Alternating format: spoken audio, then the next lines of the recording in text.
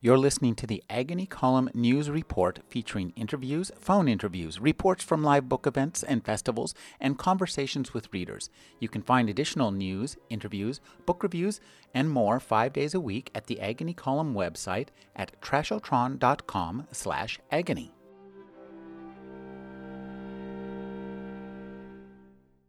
Temple Grandin is a professor of animal science at Colorado State University. She's the author of best-selling books on autism and animal handling. Her new book, co-written with Richard Panik, is The Autistic Brain: Thinking Across the Spectrum. Thank you for joining me, Temple. Well, it's great to be here. Temple, it strikes me that maybe as recently as 20 years ago, the title of this book might have been The Autistic Mind. And calling it The Autistic Brain speaks to a big difference in the way we look at autism. Well, you see, back in the old days, back in the 60s, they used to look at autism strictly as a psychological disorder. That's been totally proven to be wrong. And there's a chapter in The Autistic Brain on the history of the diagnosis and how every decade or so the psychiatrists kept changing the diagnosis because it's a behavioral profile. You have certain behaviors. It's not based on a diagnostic test like a genetic marker or something like that. Autism is not a definitive diagnosis like having tuberculosis. It's more of a spectrum. When does a child just being kind of geeky and nerdy become mild autism? There's no black and white dividing line. Then you get down on the other end of the spectrum, very severe autism. You may have a person that remains nonverbal and has difficulty dressing themselves. I love your history of autism and our understanding of autism. And I think one of the things that interested me was the way Leo Kanner first diagnosed it, and the way that when you were born played a really important part with the way you were able to deal with autism. Well, when I was born, I was originally taken to a neurologist when I was 2.5 years old, and the neurologist didn't even know what autism was. And so they checked me out for epilepsy, checked me out for deafness, and referred me to a little speech therapy school. And I started doing really intensive early intervention. But I was the kind of kid that they just put away in institutions back in the 50s because they had no language. Then you take the kid that has no speech delay, kind of a socially awkward and geeky, that's now called Asperger's syndrome. Those kids, they would could go out and get good jobs and things like that because they had social rules just pounded into them. Today we don't pound in the social rules quite the same way, and I think that really hurts some of these mildly autistic individuals because to learn social rules, they have to learn it like being in a play. You just have to be taught. You have to be taught what the culture is in a foreign country, sort of like that.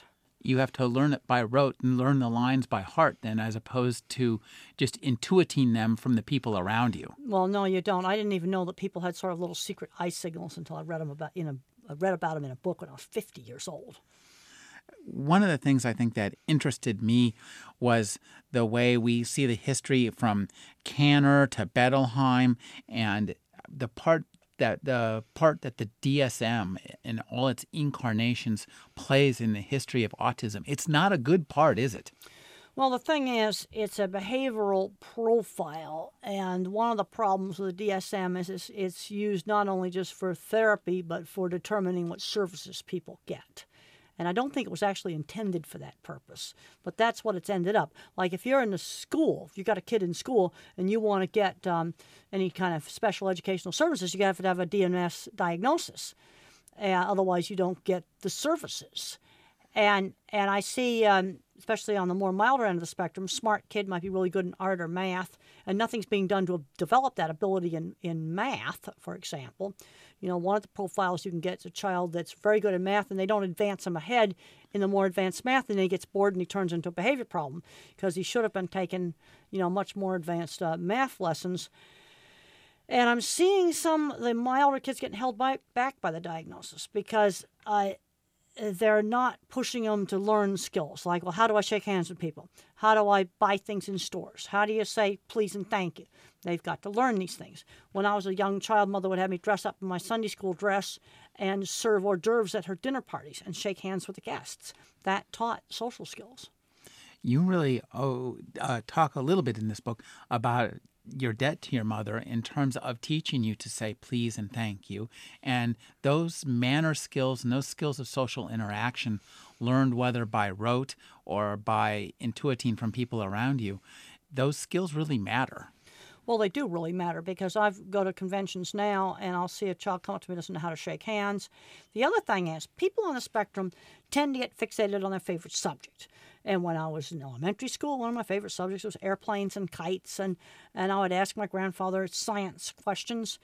And what you want to do is take that thing that the child is fixated on and broaden it out. Okay, like airplanes. Teach reading with airplanes. Teach math with airplanes. All right, let's study a place where an airplane goes. See, I'm making an associative link back. But I'm seeing too many kids today where they're getting all fixated on their autism.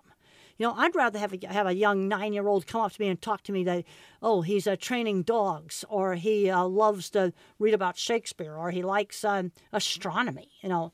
And we've got to get thinking a lot more about what happens when they grow up. When I was 13, my mother got me a sewing job. And when I was 15, I was cleaning horse stalls. When I was in college, I was doing internships. These kids have got to learn work skills. And this is where I'm seeing some real deficiencies, because I see students getting through college, getting a job, but they can't keep it because they don't want to do the grunt work. Yep, every morning you do have to get up. You can't tell the boss off. This is a wonderful book because it offers its readers and the people who suffer from autism a guide to how to get through life, how to deal with the practicalities. What interests me is that you're interested not so much in cures, but as in coping. Well, I don't want to get cured. In fact, if you cured autism totally, you wouldn't have any people to even invent stuff like radio stations. Because who do you think made the first stone spear?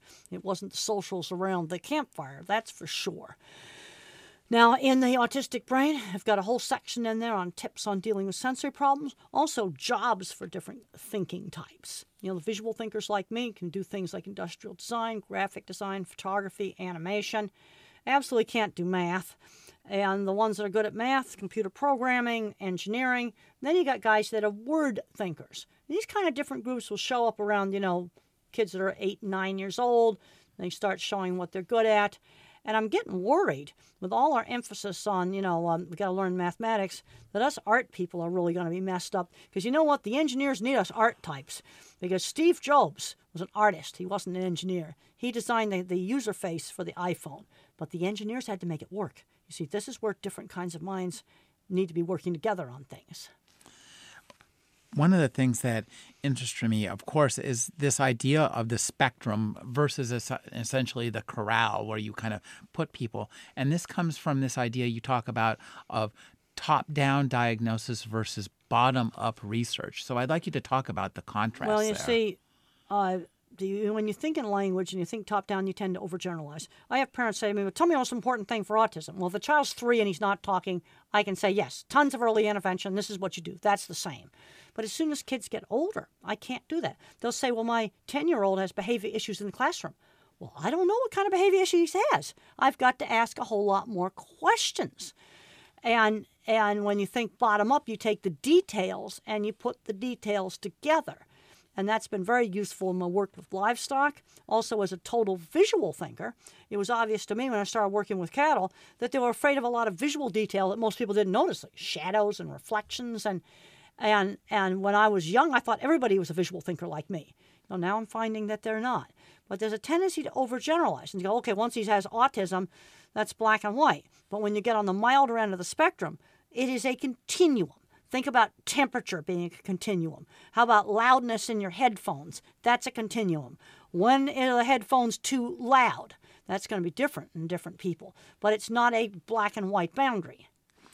And that's one of the things I think that interests me is that you give us a vision of autism not just as a single set of symptoms or a single kind of disease with a single cause, but help us understand that it has a variety of causes and everything's interdependent. In the milder versions of autism, it's strictly a personality variant. There's kind of 2 main types. You have the fully verbal kids where the social circuits, and this has been shown in functional MRI studies, are not hooked up right. There's problems with face recognition, problems with recognizing facial expressions. You know, that's kind of universal among all the fully verbals. But now you get on the more severe end of the spectrum. You have a nonverbal individual and acting very autistic, may have sensory problems so bad that the world's just a jumble. They may almost have a locked-in syndrome where you have a normal kid in there, but they can't control the body. The sensory systems are giving them a jumble. That's kind of a different kind of condition.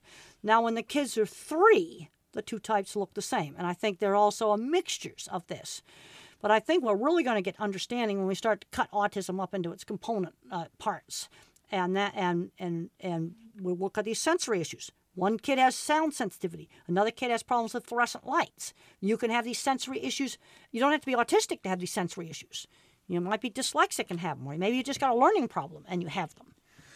One of the things that interests me in this book is the spectrum of sensory deprivation and overstimulation. You talk that this is something that you were one of the first people to even address this issue, but it seems critically important to understanding. It's critically important, and why are people ignoring it?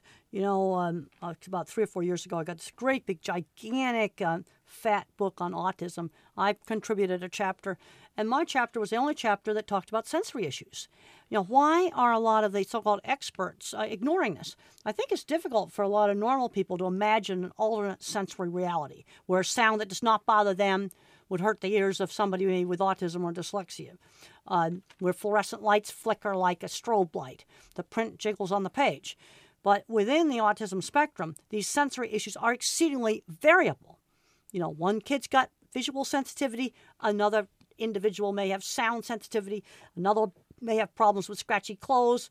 And if you want to research these things and research them right and find treatments for sensory issues, which can be very debilitating because they can make it impossible to withstand a normal environment, you've got to diagnose people. Okay, does this person have a visual processing problem where they can't tolerate fluorescent lights? This person over here has got a sound sensitivity. We've got to divide them up into their sensory subgroups in order to study them. You can't just look at them under the broad umbrella of autism. You described somebody who coined the term Picasso vision, and you included a print from Van Gogh, and it made me think, when I look at all of Van Gogh's pictures, he may not have been painting exaggeratingly. He may have been painting what he actually saw. Well, they kind of, in some of the Picasso things, you get kind of a pixelated image. And in the back of your head, there are circuits for shape, color, motion, and texture. They've got to work together. That's what's called the binding problem in vision research. Scientists actually do not know how that works. They do know where the circuits are located because when strokes break them, it does very strange things to vision, like maybe knocking out color vision. Or you have stop motion coffee pouring, and that makes pouring coffee pretty difficult. And visual images breaking up. Head injuries can also cause these circuits to not work right because fibers in the brain get ripped up. And I have talked to many individuals, and they describe this kind of pixelation of the visual image. And maybe a good way to kind of, so you can understand it, when your TV gets really messed up because the satellite dish is shaking and rain all over the satellite dish, the image is tearing and pixelating. Well, I think there's some people whose visual system does that. I do not have this problem. This is where it's very variable. People that have this problem usually don't think in photorealistic pictures the way I do. And it strikes me, one of the points you make is that the response to this can either be withdrawal or acting out, and that these two very, very different symptoms can have the same source of the problem. Well, that's right, because there's one person, you take them in the middle of a crowded supermarket and they start screaming and throwing a fit. And then others where when they get into a situation like that, they just shut down all the sensory input. Because I found sometimes I could shut out noise. Sometimes because my mother said sometimes I appeared to be deaf, even though I was not deaf. And so you can either shut it out and shut down, or you just get overloaded and start screaming. See, another problem that you have is screening out extraneous stimuli.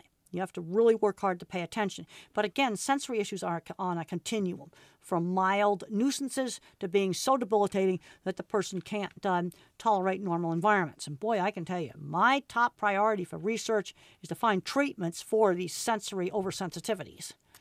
We really don't know how much information our brain actually deletes because we take in a lot. Our eyes and our ears, our five senses with which we know the world, take in a lot. But a lot of that stuff is deleted so that we can just deal with it. And I think that might not be the case with autism. It's hard for some people with autism. I want to emphasize these sensory issues go into other labels too. ADHD, dyslexia, all kinds of learning problems. You also get these sensory issues. But for most people, it's much easier to block out the fact that people were walking by in front of the windows. I tend to find that very distracting, and so I want to sit with my back to the windows so I don't see that that distraction while we're doing the interview. And most people just ignore the fact that people are walking back and forth in the hall and looking into the studio. It's harder for me to ignore that. And for somebody with very severe problems, they are not able to ignore it.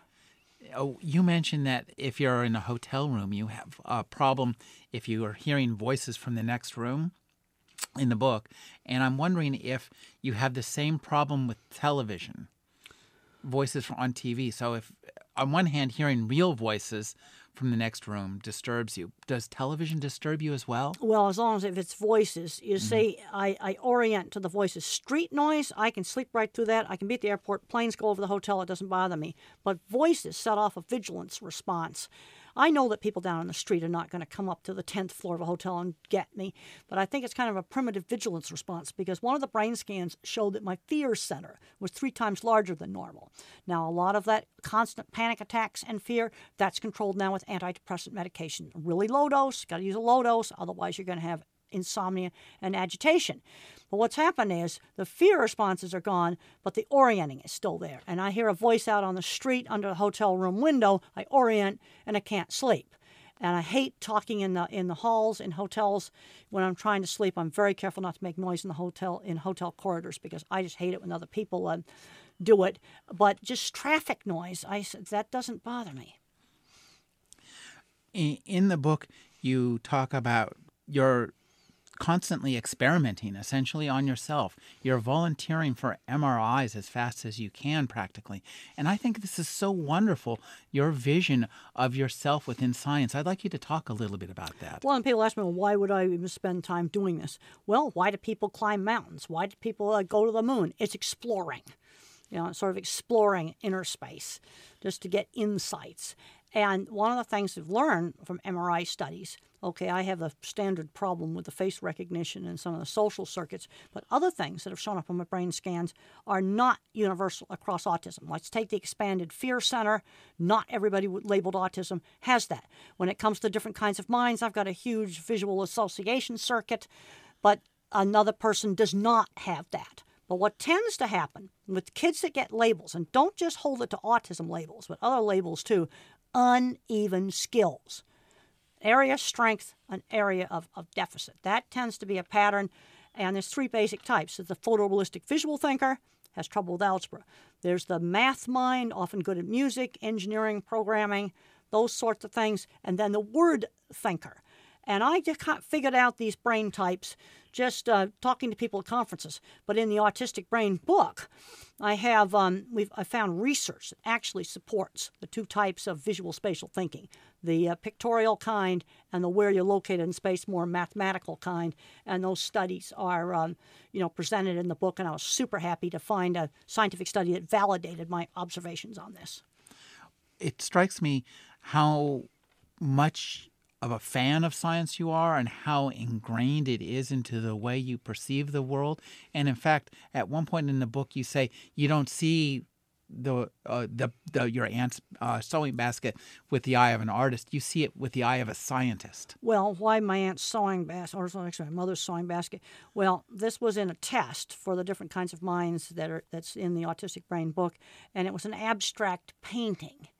And abstract paintings just remind me of something else. And this one reminded me of a bunch of sewing stuff in it. It also reminded me of a salad at a restaurant in Fort Collins called the Charcoal Broiler. And they put wheat checks on the salad, which is really weird, and I picked them off. I don't really like them. And you see, I relate that abstract painting to something that it reminds me of. But it's a scientific observational Well, it's just relation. a picture. It's just a picture.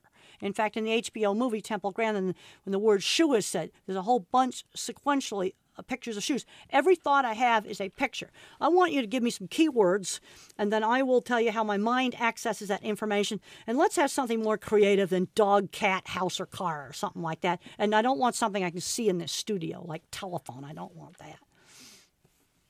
Manatee. Manatee? Well, I'm actually saying a trip to SeaWorld that I did, and there was a demonstration and a lecture on manatees. I'm now seeing an animal that I saw in the Australia Aquarium that's kind of similar to a manatee. I'm now seeing this green lettuce stuff. They were feeding it on a grate that looked like something they took off a grill and they stuck lettuce in it. Okay, so now I'm seeing the salad I had at lunch. Okay, you see how I got from manatee to salad? And I was kind of disappointed they didn't put enough oranges and fruit on my lunch. They were kind of chintzy about it. So now I'm seeing another salad from Wendy's, at Wendy's apple walnut salad that's actually got a lot more goodies on it and it's a better salad. Okay, you see how I got from manatee to Wendy's salad? It's associative. It is associative. It's visually associative. I'm not a linear thinker. That's because your brain is different from the rest of us. And that's interesting how you've embraced that. And in this book, the way you explore it so that we understand that all our brains are different. Well, and you're saying at what point does a circuit become abnormal? I have cerebral spinal fluid in my left parietal area that kind of screwed up math and sequential thinking. That would be an abnormality. Now, at what point on the fear center is it big enough to be abnormal? That's a continuum. Then the circuit for speak what I see. And this is brain scanning done by Walter Snyder at the University of Pittsburgh on the state-of-the-art high-definition diffusion temperature imaging scanner. There's only one in the whole world as good as this. HDFT. Yeah, and boy, and Walter Snyder's got the best HDFT. And a normal speak what you see circuit is a cable bundle of white matter fibers that go from visual cortex up to the language and motor area and then pretty much stops.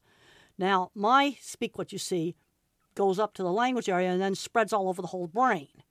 And that probably is what gives me a keyword indexed visual search engine, but I paid a price for that. I have less bandwidth for getting speech out. And that might explain why I have speech delay. If you count the fibers, I have less fibers going up to the language area. So my speech teacher had to work hard on me to push me to get the speech out.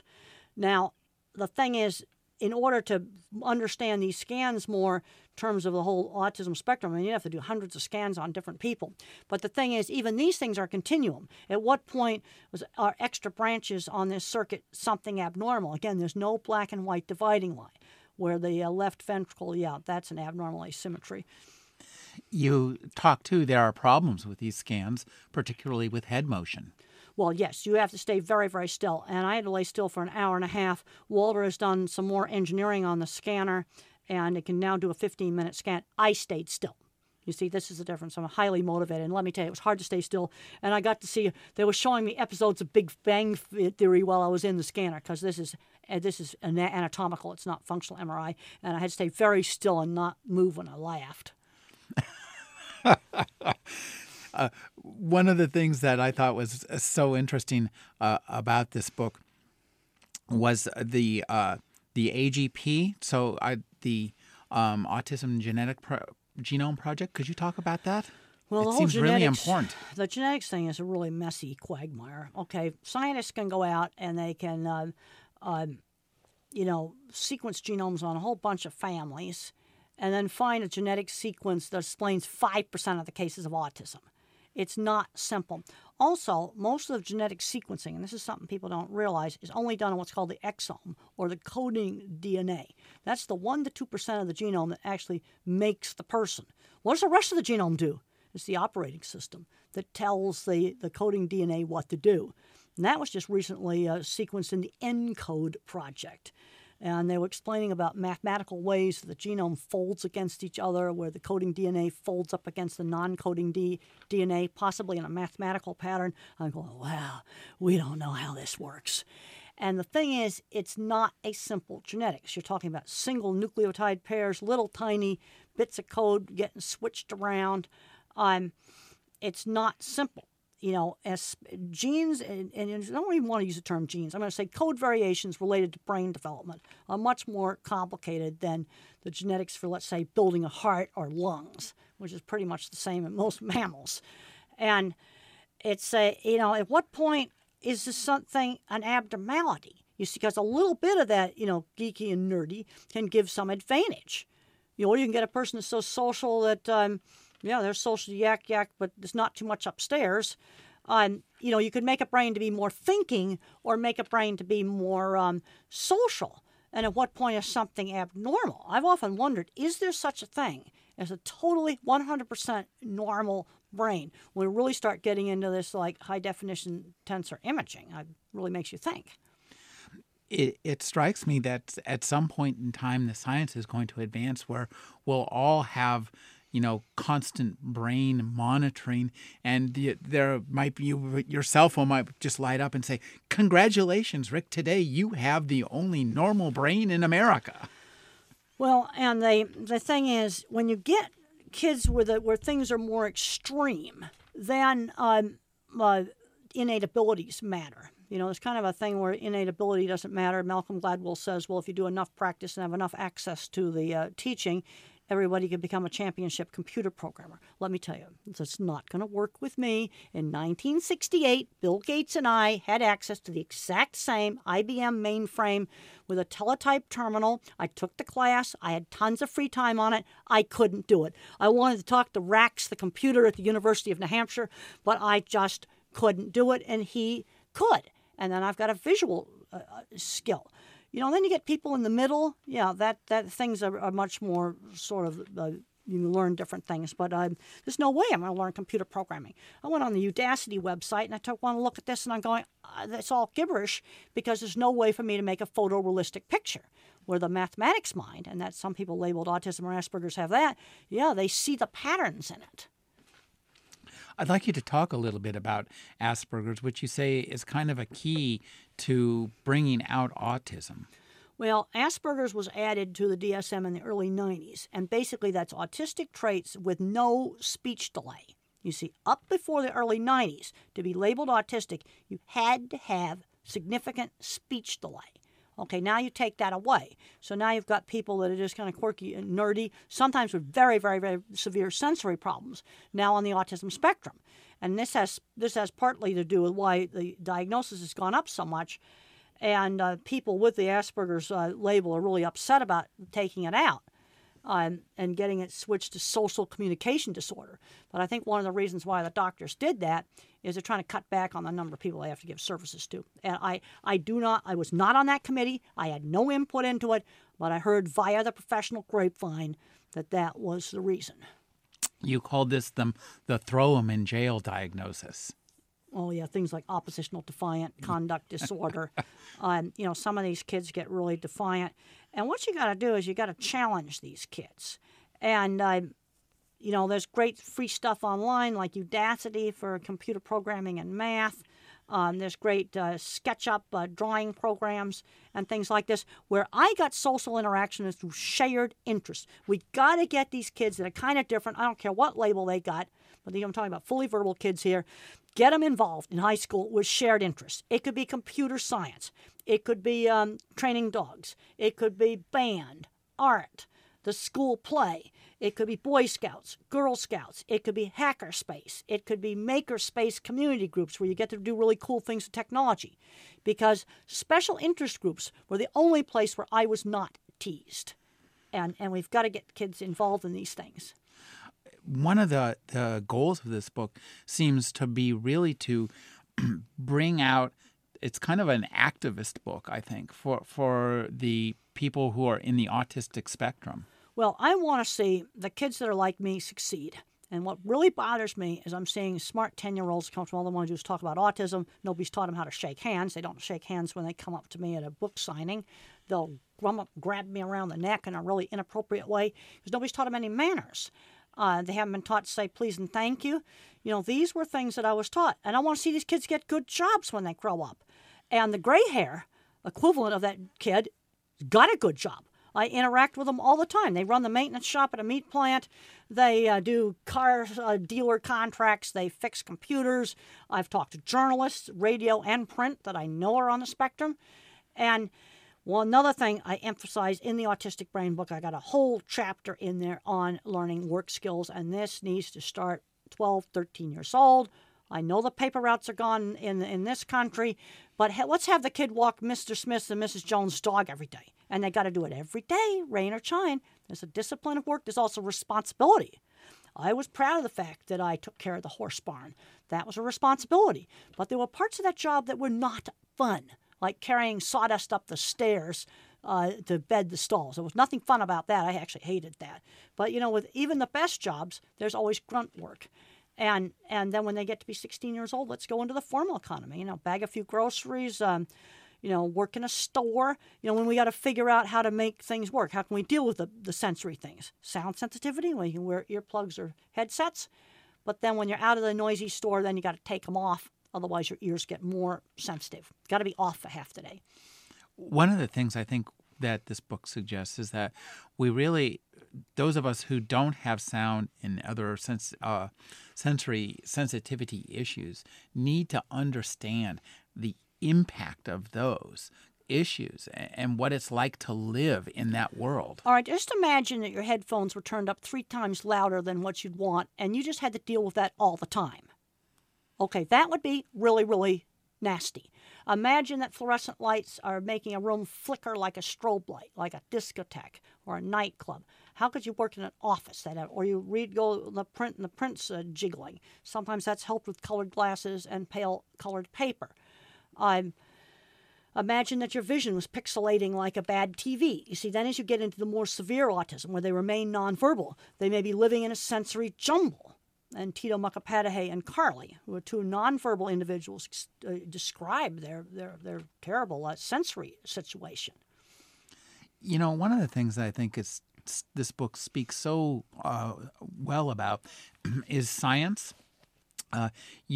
The whole book is rife with a prose voice of someone who is committed to science. And one of the things you say is that when you learned that you were wrong in your assumption that all autistics were like you, and you were glad about that and then later on you say that science will or will not reinforce the validity of the findings. And I think that's a important insight. Well, what happened, when I wrote some of my earlier books, Thinking in Pictures, I thought everybody on the autism spectrum thought in pictures. And there was some actual scientific research that kind of indicated that. And then I got some reviews on Amazon.com. And then I started interviewing people at meetings a lot more closely. And that's when I kind of discovered, yes, there's definitely a word type. They don't think in pictures.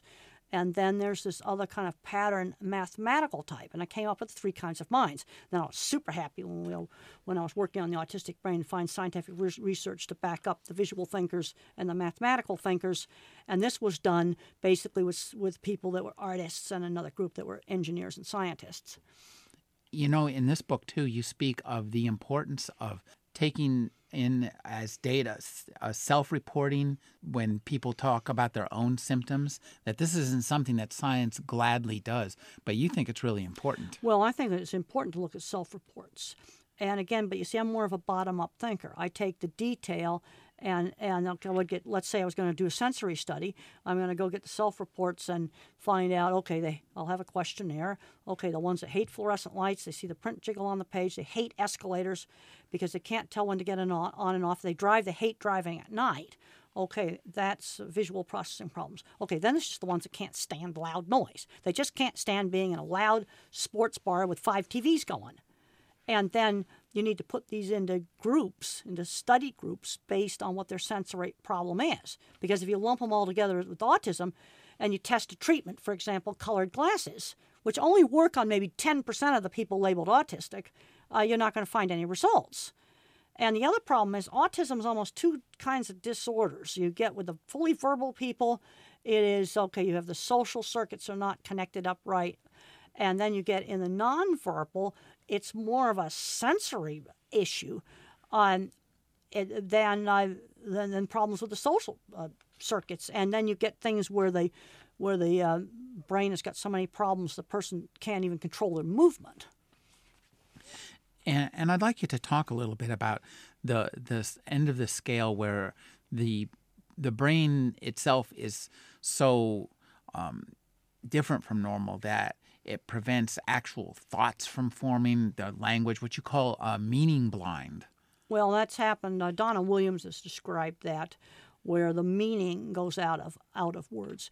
You see, I was a type of kid that when I was young, I couldn't get the speech out. If people spoke slowly to me, I could understand what they were saying. And my teachers would slow down and enunciate words like cup. Then she'd say cup, and then she'd go cup. She'd alternate.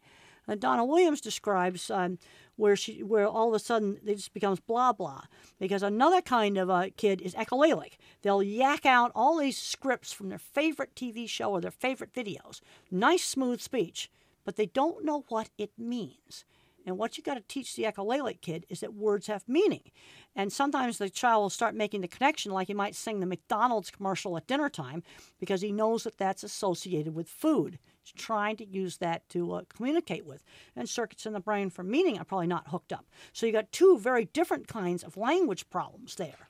And that's something that needs to get researched, is to look how the brain circuits for language are in an echolalic kid that has smooth, good, clear speech, but it doesn't use it in a meaningful way, compared to my type where I just couldn't get my words out.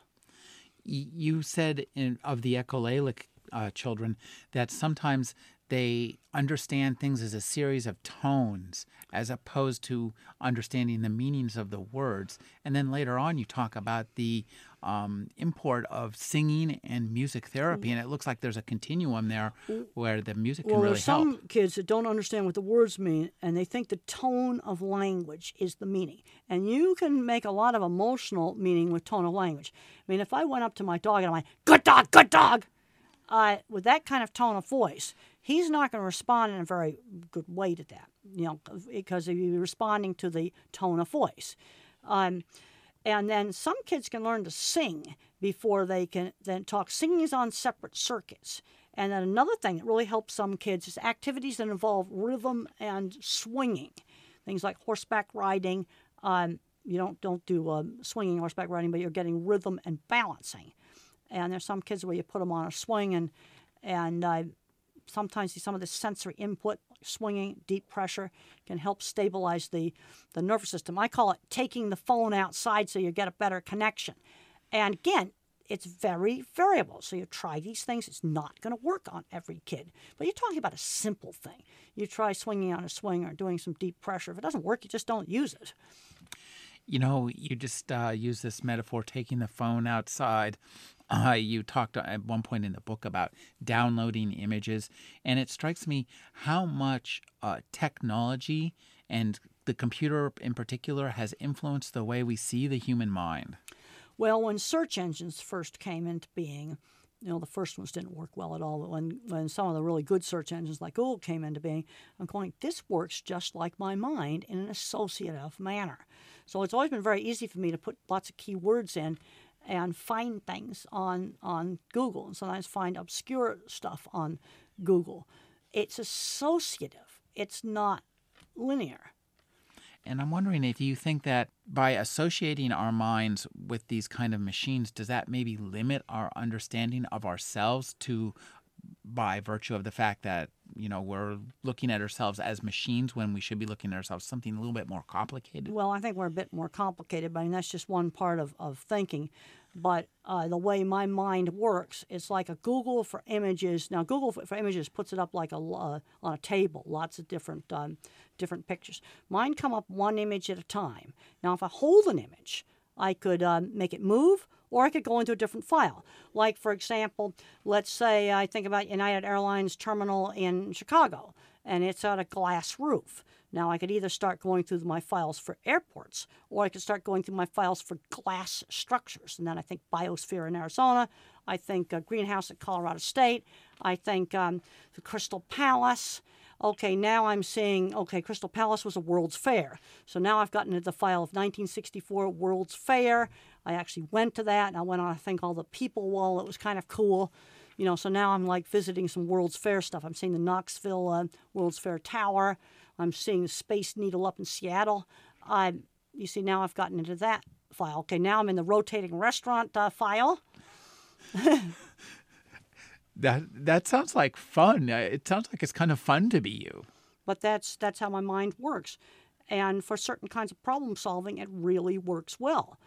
Because I can say, yeah, I saw that problem at working on trying to fix things at meat plants or fix things in animal behavior. Well, there was this dog over here that did the same thing, and we did this. You see, because I can troll through my database. Now, to make this kind of thinking really work, you got to get the kid out there and fill the database up. So you got stuff in there to search. I mean, I think both of us are old enough to remember the internet when there wasn't much on it. Mm. And you've got to get the kids out to read stuff. And I've always felt as I've gotten older that my thinking's gotten better. And I had an interesting talk with John Robinson. He's got a nice book called Be Different. And he talked about, well, as I got older, my thinking got more sophisticated because I have more knowledge in the database. When it comes to being different, that's one of the things I think that's really wonderful about this book is right at the beginning of the book, you say, my brain is different. You show us a picture of how your brain is different. And your self-acceptance of that helps us as readers accept our own differences wherever we lie on the spectrum. And one of the things, I want to help kids to succeed. I'm seeing too many kids like me. I'm seeing sad situations where a kid that's really good in math is getting addicted to video games, and he's a recluse in the basement and collecting a Social Security check. I think that's just terrible. Now, you take the nonverbal individual, yes, they need that. You see, this is the problem with autism. Half the spectrum is going to have to live in a supervised living situation for the rest of their life. But I really relate to the kids that are more like me because I go out into the field, I go out to a cattle convention or I go to a meat plant, and there's gray hairs like me that I know that if they were young children today, they'd be diagnosed on the spectrum or with dyslexia or some other problem. And I'm seeing too many kids today not getting challenged enough. They aren't learning basic skills. They aren't learning work skills. Also, they're not being allowed to really advance in a specialized interest. I'm really concerned about these little math kids where you got a third grader that's brilliant in math and they won't let them do the 4th, 5th, 6th grade high school math book. They hold them back. No, don't hold them back in math. Let them just keep on going. And I think that this book, too, for you, must represent a sort of the culmination of a lot of your life as an autistic, a lot of your research into autism, and it brings together a lot of stuff, and in particular your personal prose voice as a scientist, as a woman who's lived with autism. And I think this is a really interesting book just to read on that level. Well, I've always looked to science for answers. It can't give you all the answers, but there's certain answers you can rule out by looking at science. And I've always been interested in science. When I was a child, I used to go visit my grandfather. He's an MIT-trained engineer, co-inventor of the automatic pilot. And I'd say, Grandfather, why is the sky blue? Why is grass green? And he would just explain to me those things. And I always found that interesting as a child. But I'm concerned now, with all the emphasis on STEM classes and math, us people that have difficulty in math being locked out. Science needs us because where I can really do a good job in science is looking at the methods in an experiment. Did they do the methods right? I review papers for animal science journals, and I'll read the methods section, and okay, they got all these fancy statistics, but they didn't tell me what breed of pig they used in that experiment. And that's going to affect the results. I pick up on those things. The people at Fukushima nuclear power plant need a visual thinker like me because I would have never put the emergency generators in a non-waterproof basement. I said, how could they do that? The problem is the mathematicians don't see it. It's not stupidity. When I was young, I used to think it was stupidity. It's not stupidity. They just don't see it. But you see, I can see the water smashing in through the baby blue louvers of the generator building, instantly filling it up. Now I see it. Now I visualize a Japanese guy on a baby blue catwalk. This plant was painted baby blue, and he's looking down at all his emergency equipment's now underwater. And I don't know what the bad words are in Japanese, but he's saying them now because he knows that we're in so much trouble. It's just terrible.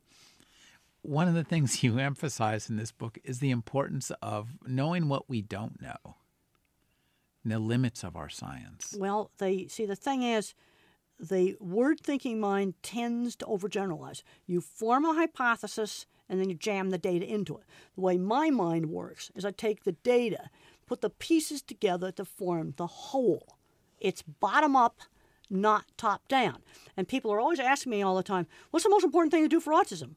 Well, if a child's 3 and nonverbal, I can tell you. But once you get into older children and adults, I cannot answer that question. I have to get more information. It's just too overgeneralized.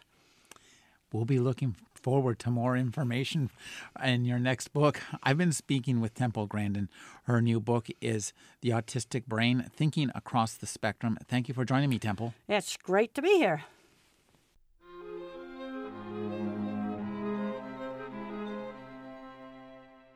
You're listening to the Agony Column News Report, featuring interviews, phone interviews, reports from live book events and festivals, and conversations with readers. You can find additional news, interviews, book reviews, and more 5 days a week at the Agony Column website at trashotron.com/agony.